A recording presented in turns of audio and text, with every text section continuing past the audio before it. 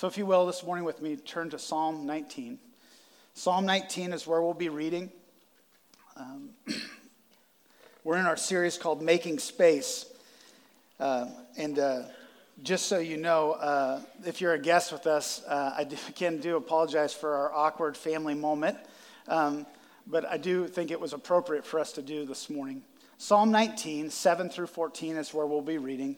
Psalm 19, 7 through 14. If you will, stand with me this morning in honor of reading God's word. Psalm 19, 7 through 14 reads, "The law of the Lord is perfect, reviving the soul. The testimony of the Lord is sure, making wise the simple. The precepts of the Lord are right, rejoicing the heart. The commandments of the Lord is pure, enlightening the eyes. The fear of the Lord is clean, enduring forever. The rules of the Lord are true and righteous altogether. More to be desired are they than gold, even much fine gold. Sweeter also than honey and drippings of the honeycomb. Moreover, by them is your servant warned. In keeping them there is great reward. Who can discern his errors? Declare me innocent from hidden faults. Keep back your servant also from presumptuous sins. Let them not have dominion over me. Then I shall be blameless and innocent of great transgression.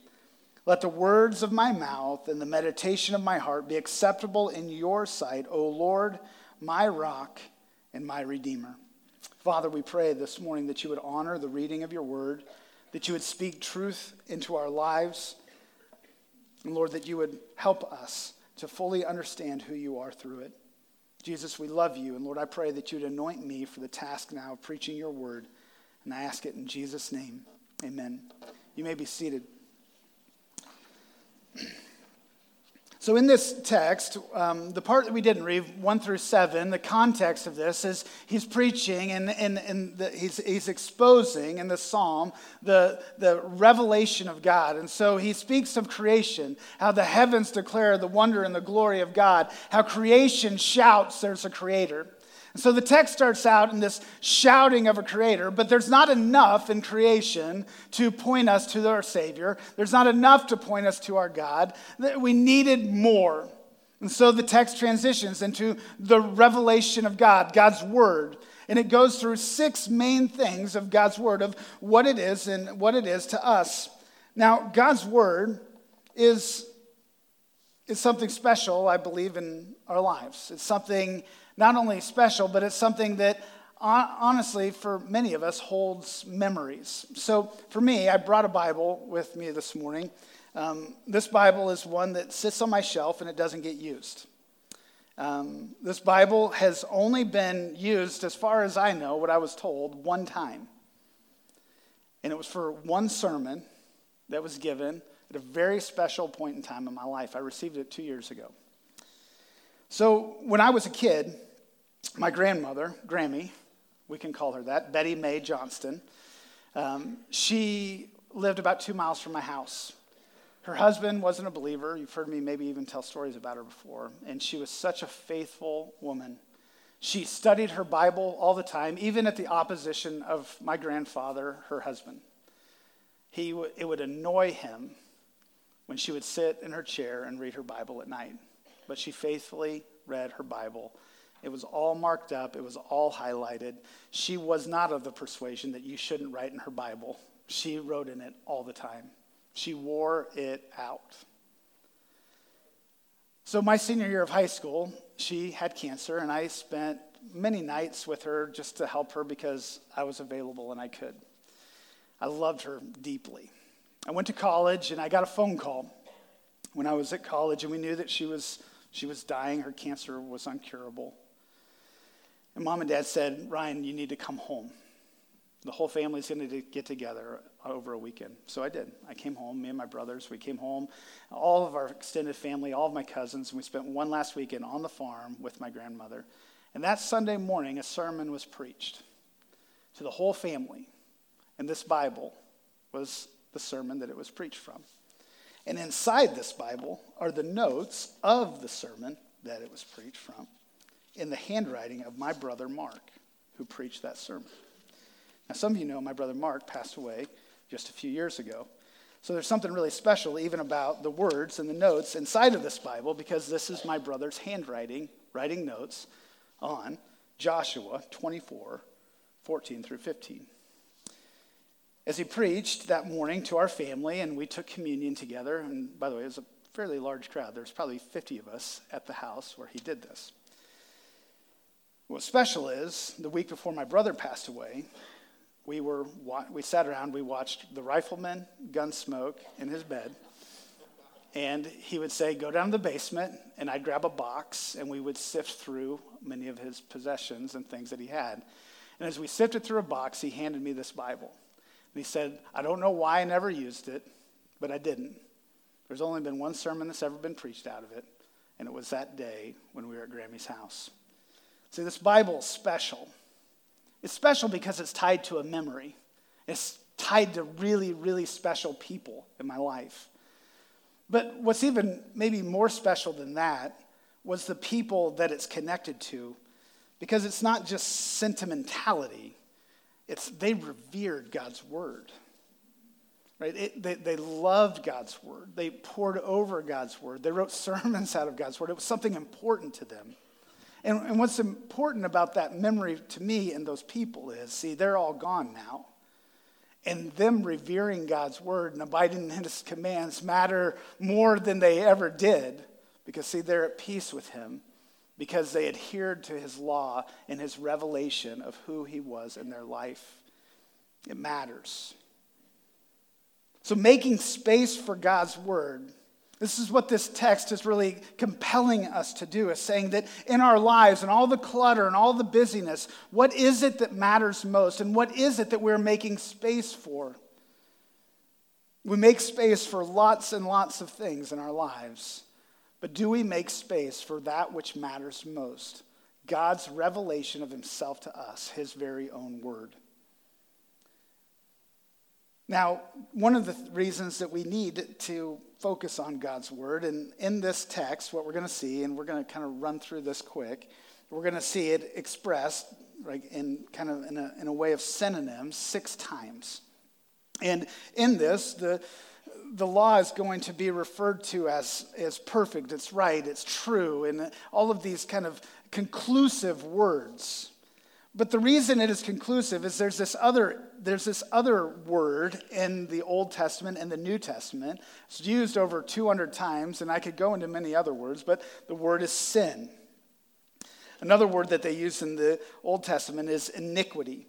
And the idea of sin, or the idea of iniquity, in the root of the word is twisted and crooked, meaning that there is a way that is not right, there is a way that is not true, that we have all diverted from. Romans says we have all sinned and come short of the glory of God. We have twisted our way away from the way of God, and we've ran our own path. And so what the scripture calls us to is to come down the straight road, the narrow road, the way of God, the word of God, the law of God. See, the law of God exposes that which is wicked and provides a pathway of knowing God, living in step with him, not in rebellion, but submission. So let's look at the text again. Psalm 19:7. Now, in your notes, just so you know, if you're a type A, I'm going to mess you up so bad today. I made a mistake. Can you forgive me? So I just need you to take your pen, and I just need you to mark out revives right there at the top. Just mark it out, right? No, am I saying it right? I'm saying it wrong. Yes, no, whatever. Perfect, maybe. That first word should be law, okay? The first word should be law. So on the screen it's right. So whatever is not that, just put law, right? Law right there. Law revives the soul. I'm sorry. I'm so sorry. So the law of the Lord, right? The law of the Lord is perfect for reviving the soul. The law, the rule of life to humanity, how we were made, our Creator God, the one who made us, saying, I'm going to give you a rule of life. Now, this whole section is referring to the Pentateuch, Genesis, Exodus, Leviticus, Numbers, Deuteronomy. It's referring to this law. It's the Old Testament. But I do believe this blankets the whole of Genesis to Revelation, the truth of all of God's word, the truth of all of God's law, the truth of all of his revelation to ourselves. So the law of God, the rule of life to humanity, how we were made, our Creator God telling us how to live best in step with him and how to live in step with him in this world. The law of the Lord is perfect. The rule of life to us, every man, woman, and child, it is holy, it is just, it is good, it is perfect. And what's it perfect for? It's perfect for reviving the soul, bringing new life, actual life, not twisted and crooked paths, but life the way God made us and intended us to live. It is reviving to bring us to conversion, to turn us from living toward our wickedness to living toward righteousness, to convert us in our hearts to be saved and live under the lordship of Jesus Christ.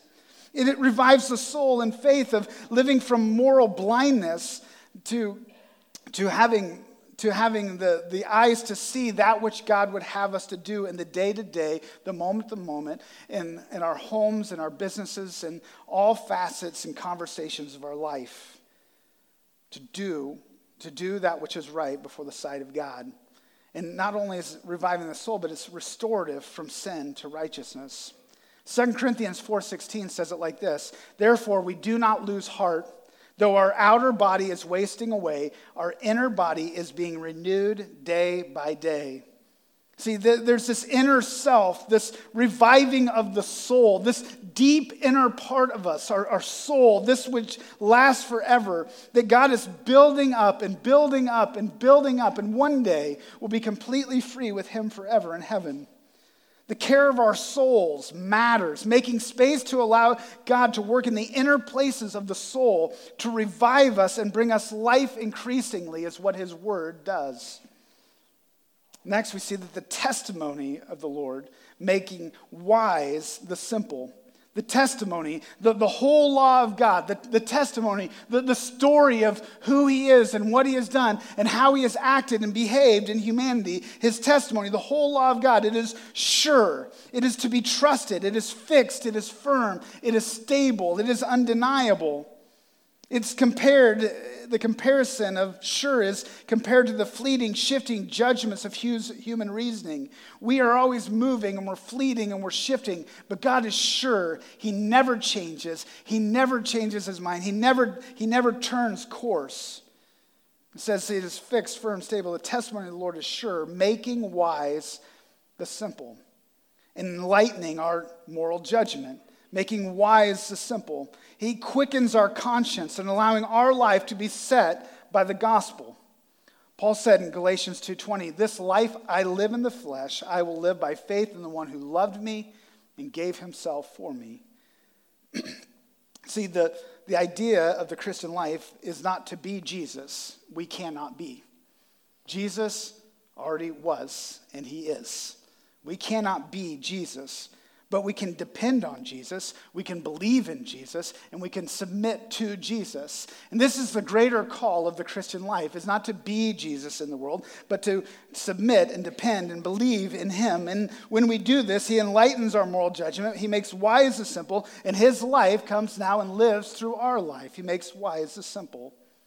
He continues, his precepts, the precepts of the Lord, are right, rejoicing the heart. The precepts, the truths, the statutes, they're right. They're worthy of setting course on. This has the idea of they're right. They're the source. There's a standard in which we abide by and place our life upon. And then if there's something that is right, that is true, we should be attentive toward it. Listen up to what he is saying. And his precepts, they are right, rejoicing the heart. This is this odd kind of phrase, precepts, these truths, they're right, rejoicing the heart. Now, oftentimes when you think of truths or laws or obligations, you don't think of rejoicing the heart. Like, on a snow day when you tell your children, today we're going to clean the entire house. And they rejoiced in their hearts of what they must have, no. What the Lord does is he doesn't give these stern commands. but he gives us this gracious invitation to himself. And in this gracious invitation he gives us to himself, he gives us this incredible opportunity to do what he desires for us, for our own good and his glory. God graciously invites us into this, and it rejoices the heart. Now, rejoicing is kind of a funny thing. Now, there's something that hasn't happened in years that is happening this year that you might not be aware of. This is playoff weekend for football. And the Browns, just kidding. And the Green Bay Packers are not in the playoffs. I know, and now you probably aren't Green Bay fans, but I am. Now, there's this thing that we do in our house. We watch the Green Bay Packers together. And when we watch the Green Bay Packers, I am an exuberant fan. And I may make a fool of myself, maybe not. Now, Aaron Rodgers has done this thing over the years that not many quarterbacks have done as much as he has, and it's called a Hail Mary pass, in which he has scored, I think, 3 game-winning Hail Mary passes over the last 4 years. And I have watched all those games with my children in the room. Now, a Hail Mary, if you don't know football, this is how it works. So the game is over, you have lost. There's no way to win. And a Hail Mary is you throw the ball as hard as you can in the middle of the end zone. It's like, if you remember this game when you were a kid, it's like playing 500. You just throw the ball up. Whoever catches it, you hope your team catches it and they win. So Aaron Rodgers, right, the game ending, he takes the snap, he drops back, and he waits, he steps up, and he just wings it as far as he can. And we're sitting in the room, and we're waiting, and we don't know what's going to happen. And then Jordy Nelson catches it, and I grab my girls, and we run all over the room, and we're so excited. And we chest bump, and we run circles around the house, and we take off my shirt. And we do all this stuff. Right? And it's so exciting. We're rejoicing. But they're not in the playoffs this year. And we can't rejoice like that because it's not there. See, there's these rejoicing things that we do that we're so excited in life. But they're fleeting. Like, as much as that's fun, it's not forever. It doesn't last. It lasts as much until the next week when he threw 3 interceptions, broke his arm, broke his collarbone, and he's out and the season's over. It doesn't last. But there's this deeper rejoicing of the heart. There's something more eternal and more permanent. This week, I mentioned it last week, I got to spend a bunch of time with a really special family, the Raber family. Judy McClintock, she works here. Mother passed. We had to do this thing, not called a memorial service, but a celebration of life service. And there was this rejoicing that's really not going to end. And for her, it's begun forever. And for us, we're going to join her in the party someday. See, the statutes of the Lord they're forever. It doesn't ever end. His ways, it rejoices our soul in a way that the game never ends. We never lose. The party is always going on. The law of the Lord, it rejoices the soul. His precepts, his truths, they're right. And we long because they're for God's glory and our own good. And he has graciously invited us into this. And this is incredible. And so as much as I want to chest bump and run around the house with my kids, there's so much more to rejoice about with God. His precepts, they are right, and they rejoice the heart. They're undeserved to be given, yet they are supremely beneficial to our souls. And it continues, the commandments of the Lord are pure, enlightening the eyes. His commandments, his directive orders and instructions, they are pure, they are uncontaminated, they are unmingled with mistrust. They're spotless and they are clean, they're without fault. And what his commandments and the purity of them do is they enlighten our eyes. They give light to the intellect. They open our eyes so that we can see things as they are. Paul would pray this for the Ephesian believers. He says, "Oh, that you would illuminate the eyes of their heart, that they might know the hope to which they have been called." The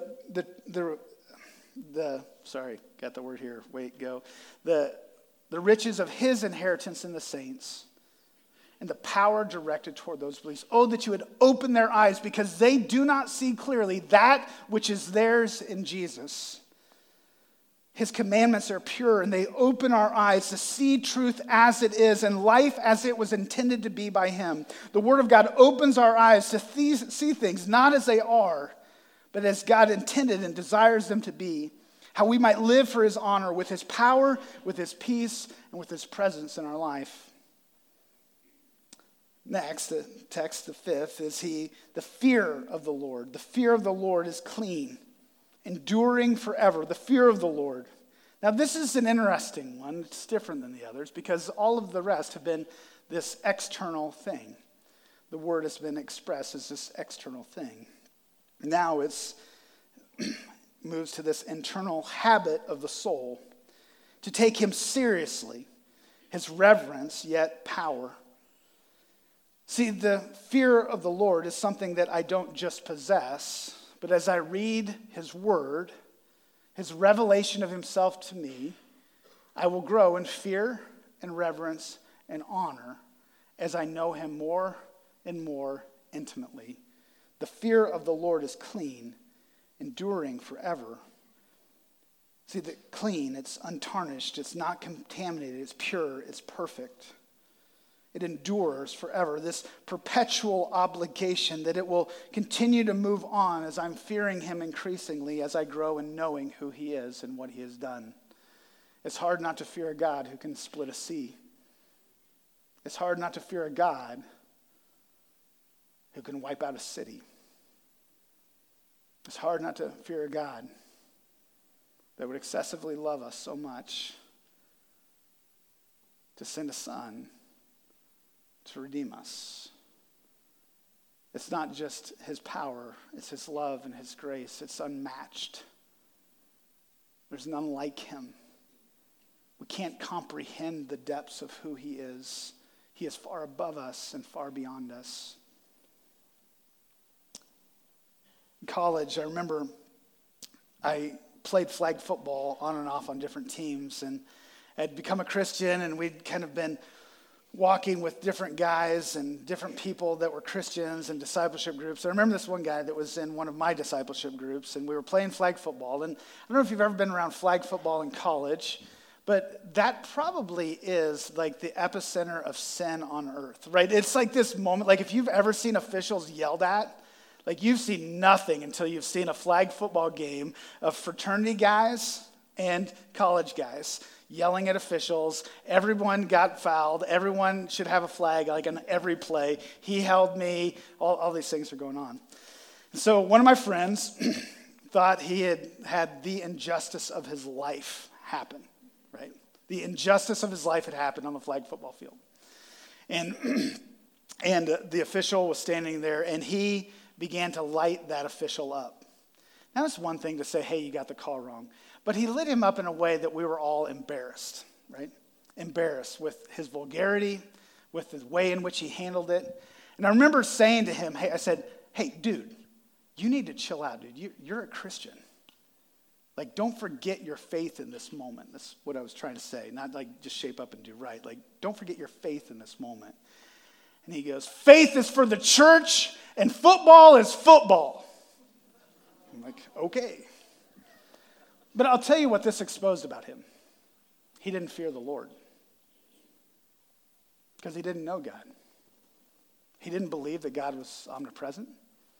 He didn't believe that God was omniscient. He stopped believing that God was present in the moment to moment, the day to day of his life. So he could live in certain parts and portions of his life disconnected from God because God wasn't there. God was there, and his sin was ever before him. And I do hope and believe it was much of just a discipleship issue in his heart because this was something that he didn't really had grown in yet in his life, of the fear of the Lord, because maybe he hadn't been in his Bible much, or maybe he hadn't been around Christian teaching much to truly understand how wonderful, awesome, and powerful our God is. The fear of the Lord is clean, enduring forever. His word teaches us to lovingly fear him, reverently fear him because we know the fullness of him, his expanse, his nature, his capabilities. And then last, the rules of the Lord are altogether righteous. The rules of the Lord are true, and they're altogether righteous. The rules of the Lord, the entirety of the law, they're true. It's always, whenever truth is said, it pairs against it's not a lie, that which is false. It is true. And it's altogether righteous, holy, exceedingly true in every way. See, rules in this aren't something we love. We tend to treat them as suggestions in life. I know in my home, many of my rules are treated often as suggestions. Like, anyway, I won't go into specifics, right? But in my world, that's how that works. And we like to tend to not deal with rules well in life. I mean, how many of you love rules in this room? There's some of you that do. Raise your hand. Raise your hand. Some of you like rules. Nobody will admit it in here. There we go. All right. Love rules. Love rules. But rules, we tend to treat as suggestions if they're not our own rules. But this is different with God. His rules are true. There's no compromise. His ways aren't to be bartered. They are not to be, this is not a word, it is not to be situationally ethicked. I made up ethicked. I don't think that's how you say that. They're not to be bartered, situationally ethicked, but to be revered and held because he is the Lord and he is the final authority in our lives. And the text transitions, and we'll say this to close. The text transitions, and I think this is an amazing passage for many reasons. But what the author does is he changes the tone. So we've revealed the word of God, God's revelation himself. And then it says, verse 10, this word, it's more to be desired are they than gold, even much fine gold. So, treasures, money, cash. Anybody love some money in this room? I'm not going to lie to you. I don't mind having cash. It's not a bad thing. And I don't think the Bible says it's a bad thing. It's not supposed to be an ultimate thing. And what he says in this is that more to be desired are they than gold, even much fine gold, meaning that the word of God is more valuable than what most people value most. Sweeter also than honey and drippings of the honeycomb. Something of excessive value, but also this sweetness that is unparalleled. There is nothing that creation makes sweeter than honey. God's word is to be desired, and that word desired isn't like, okay, God, I'm going to spend time in your word. It's I want to. I desire to. I want to make space for you and your word in my life because it's more valuable than anything else. It's sweeter than anything else in this world. And then it says, moreover, by them is your servant warned. In keeping them, there is a great reward. Can't get away from this in Scripture, that there is a reward for being faithful to God in heaven. Then, it doesn't stop. Who can discern his errors? Meaning, who can see into us? Who can discern our errors? Declare me innocent from my hidden faults. Oh, the word of God just changed in this text. It went from being the law and all these precepts are true, they're right, it's good, it's valuable. Now, Lord, would you put my life up to it like a mirror? Let me see myself. He says, declare me innocent from my hidden faults, meaning I don't even think I know everything about me. I think there's things hidden in me that dishonor you. Reveal them to me. Keep back your servant also from presumptuous sins. Presumptuous sins meaning there are willful things that I do to completely disregard you, God. Keep me from that. I don't want to willfully disregard you in my life, but I want to hold you as holy, true, and right. Let them not have dominion over me. Request, God, I don't want to be controlled by my sin. I want to be controlled by you, your law, and your ways. Then I shall be blameless and innocent of great transgression. And then there's this desire, the psalmist writes, let the words of my mouth and the meditation of my heart be acceptable in your sight. He ends with this declaration of, God, I don't want my doings, my talking, my most inner places, I don't want anything in me to walk in a dishonorable way with you. And then he concludes with this phrase, O Lord, my rock and my redeemer. The psalmist making this kind of capstone statement at the end. My Lord, the one who rules and reigns over me, in which I have subscribed to his ways. My rock, the one who is my strength in life. I am not my own strength, but I have one who is stronger, in which I trust in. My rock and my redeemer. My deliverer from death, hell, and the grave. My redeemer, the one who frees me from my sin, makes me no longer a slave to it, but increasingly frees me until one day I see him face to face. O Lord, my rock and my redeemer. So this morning, I believe the text implores us to make space for God's word, to not disregard it, to not shove it to the side. And as we continue to walk through these 40 days of prayer and fasting, of making space, I'd just like you to consider, where are you with God? Where are you in relationship to your time with him in his word?